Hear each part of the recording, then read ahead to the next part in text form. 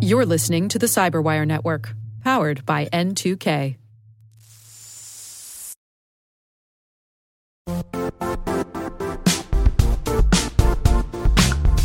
And now, a word from our sponsor, Zscaler, the leader in cloud security. Cyber attackers are using AI in creative ways to compromise users and breach organizations.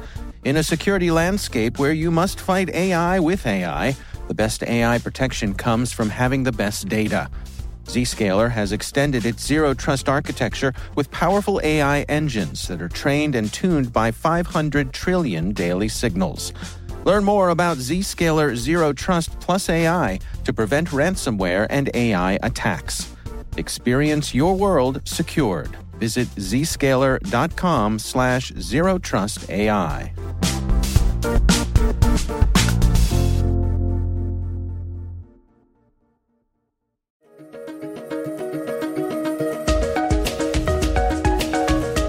Hello, everyone, and welcome to the CyberWire's Research Saturday. I'm Dave Bittner, and this is our weekly conversation with researchers and analysts tracking down threats and vulnerabilities and solving some of the hard problems of protecting ourselves in a rapidly evolving cyberspace. Thanks for joining us.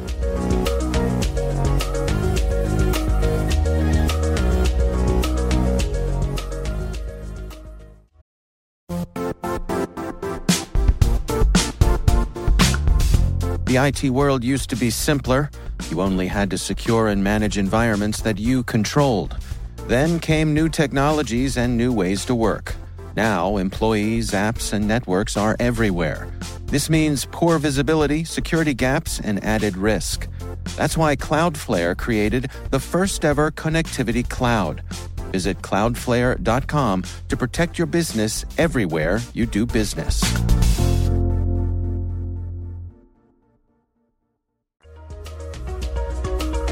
A while back, I was just investigating the recent DDE happening, let's say, because it's not really a vulnerability, but rather it's a feature in Word with which allows attackers to automatically execute a malicious payload or to fetch a remote payload, for example. That's Bart Paris from PwC. He's a lead researcher with their cyber threat intelligence team. The research paper he's discussing today is called "The Keyboys Are Back in Town."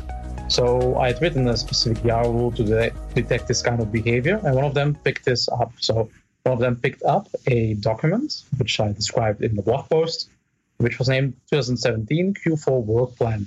And this is basically how I stumbled upon it and decided, hey, this looks pretty interesting. Let's check it out.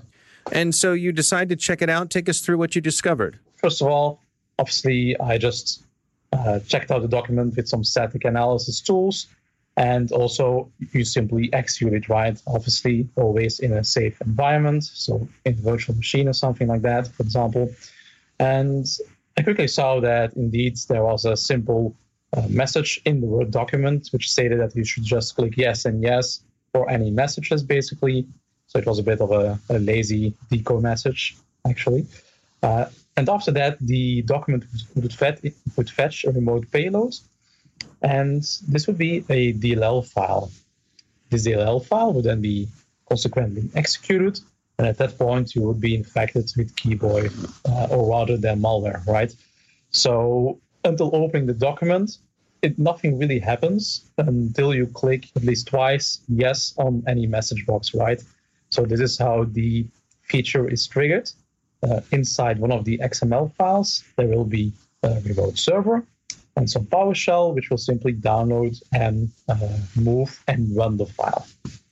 And so these pop-up windows are fairly innocuous. There's no indication that there'd be anything that your average user would probably just click on them.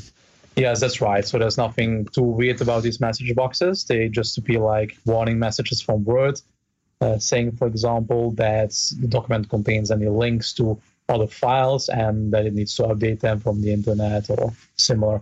So basically, there's nothing too suspicious at first hand, but when you click yes twice, right, because that's what's needed to trigger the feature, then, well, the user can get infected. And so it downloads this payload. Walk us through what's in this payload. The payload does quite a lot of different interesting things, right? So first of all, it's a DLL file, which means that normally it can't run by itself, right? So, but it doesn't need any user interaction. Windows will still need to know, okay, how do I run this DLL and where do I start? So this means that DLL basically will be run by run DLL 32. This is a legit part of Windows, of course, and this part says that, okay, this DLL can now run as an executable, more or less. That's the logic behind it. So the DLL that was fetched from that remote server was actually a sort of installer or dropper DLL. So the funny thing is that the threat actor, so Keyboy itself, right, had some kind of humor as well. So one of the developers, I'm assuming here, had some humor, or they just wanted to track their development malware and life cycles as well, because the internal name of the file was called install-client.dll, right? So not too much imagination there. So once this DLL was executed, it did actually quite a number of things, right? So it did a small and interesting, clever technique in the sense that it replaced a legitimate Windows file and then ran it as its own. So basically, if you or someone you know is a network administrator, a system administrator, they may not immediately notice that something is wrong or that an actual legitimate DLL was replaced by a malicious DLL.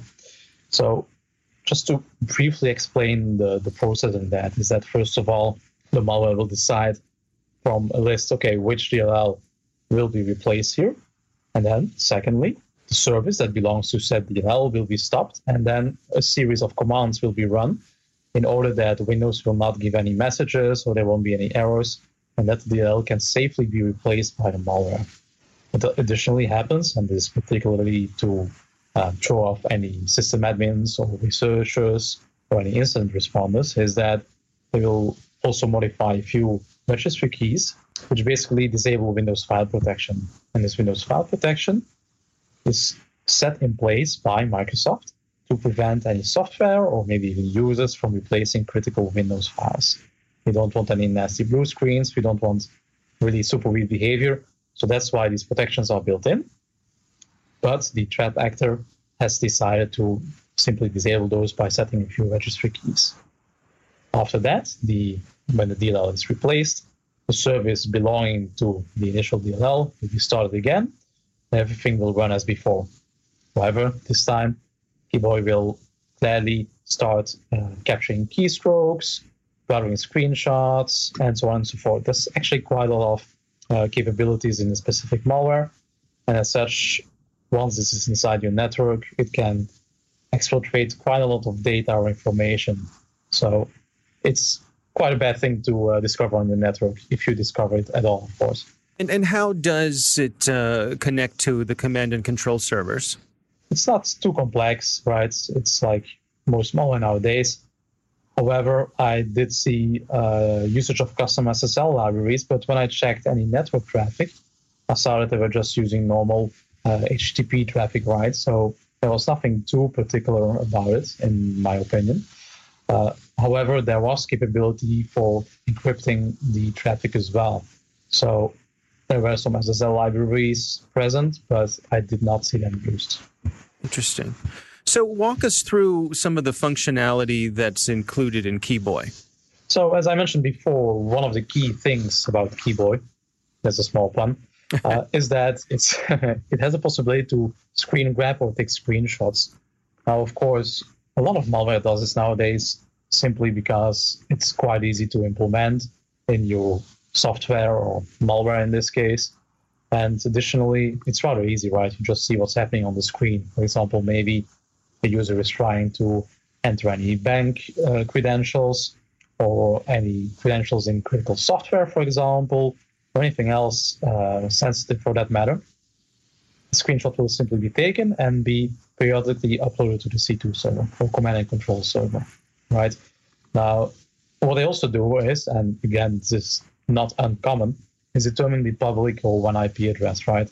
So I'm assuming in this case, this would mean that once a potential or very interesting target or victim has been discovered by the threat actor, it means they can maybe upload additional files to the victim machine to do even more malicious behavior, exfiltrate more data, install maybe even second stage malware, for example.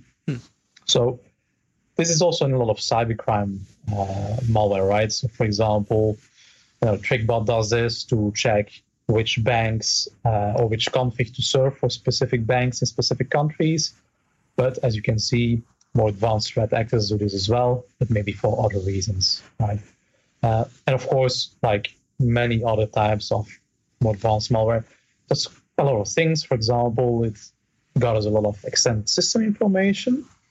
So in one of the versions that I noticed, and this was a bit of an older version, is that it's uploaded all information about the disks as well, in accordance with other information, right? So for example, how much space was free on the disk, how many, what is the number of processors, what is the RAM, how long was the machine running, so the uptime, and so on and so forth. So there's quite a lot of capability, right? And one of the other interesting things is that it has a file browser, or a so-called Explorer.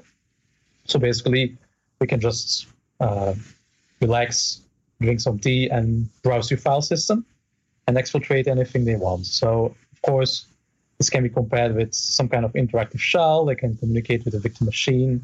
So basically, they have full control of what you are doing and of your machine as well.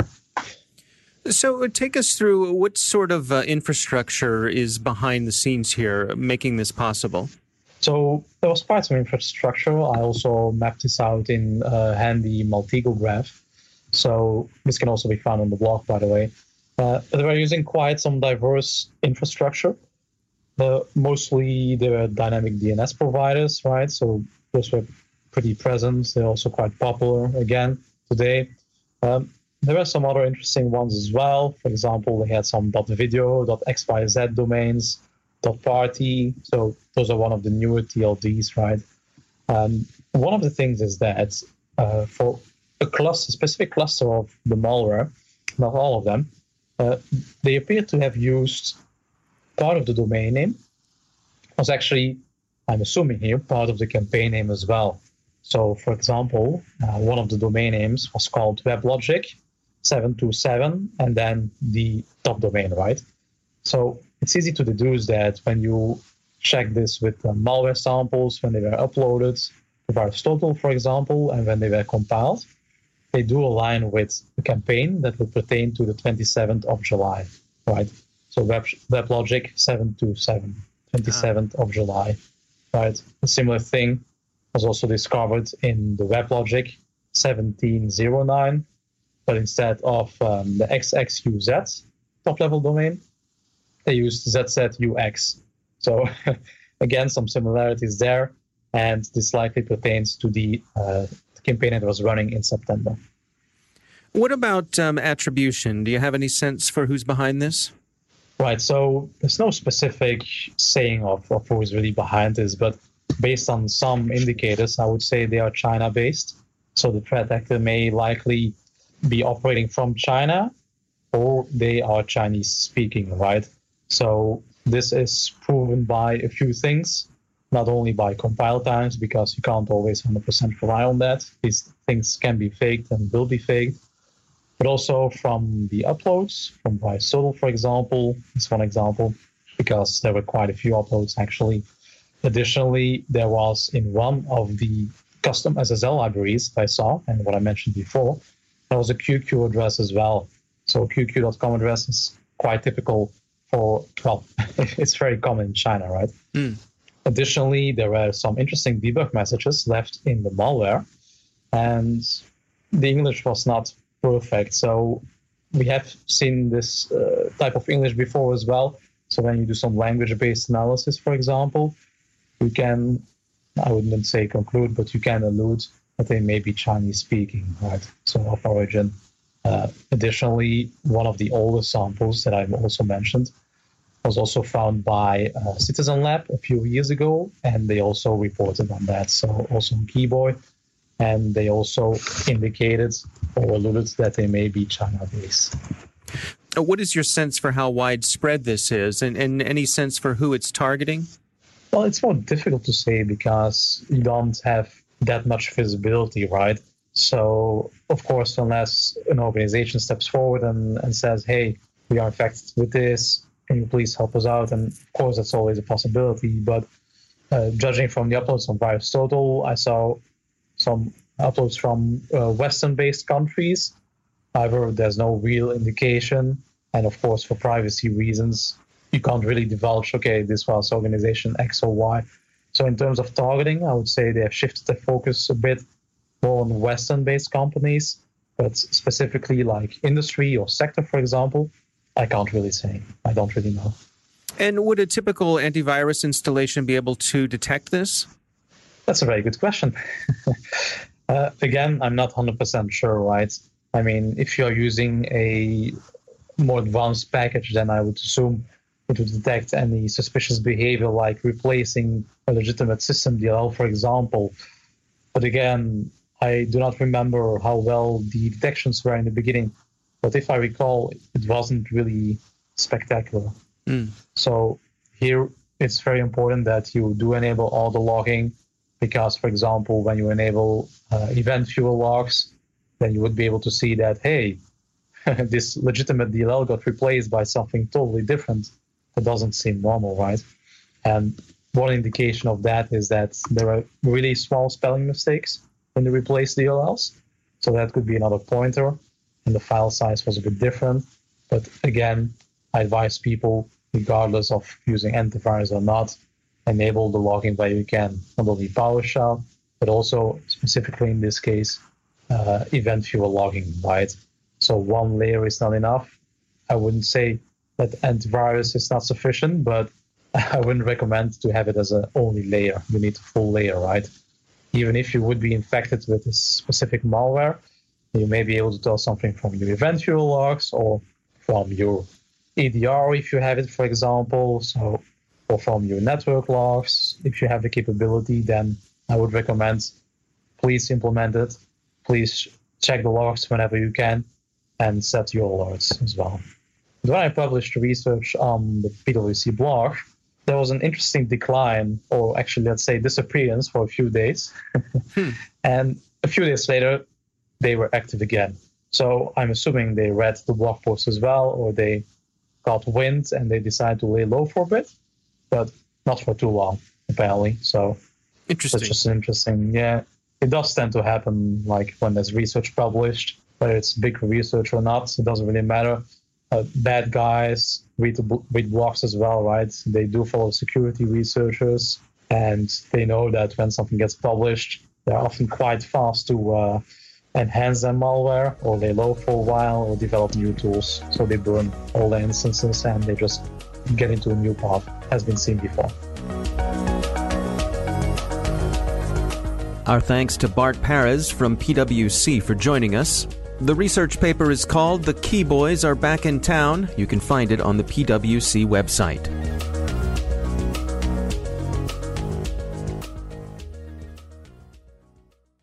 The CyberWire Research Saturday is proudly produced in Maryland out of the startup studios of Data Tribe, where they're co-building the next generation of cybersecurity teams and technologies. Our amazing CyberWire team is Elliot Peltzman, Puru Prakash, Stefan Vaziri, Kelsey Bond, Tim Nodar, Joe Kerrigan, Carol Terrio, Ben Yellen, Nick Valecki, Gina Johnson, Bennett Moe, Chris Russell, John Petrick, Jennifer Iben, Rick Howard, Peter Kilpie, and I'm Dave Bittner. Thanks for listening.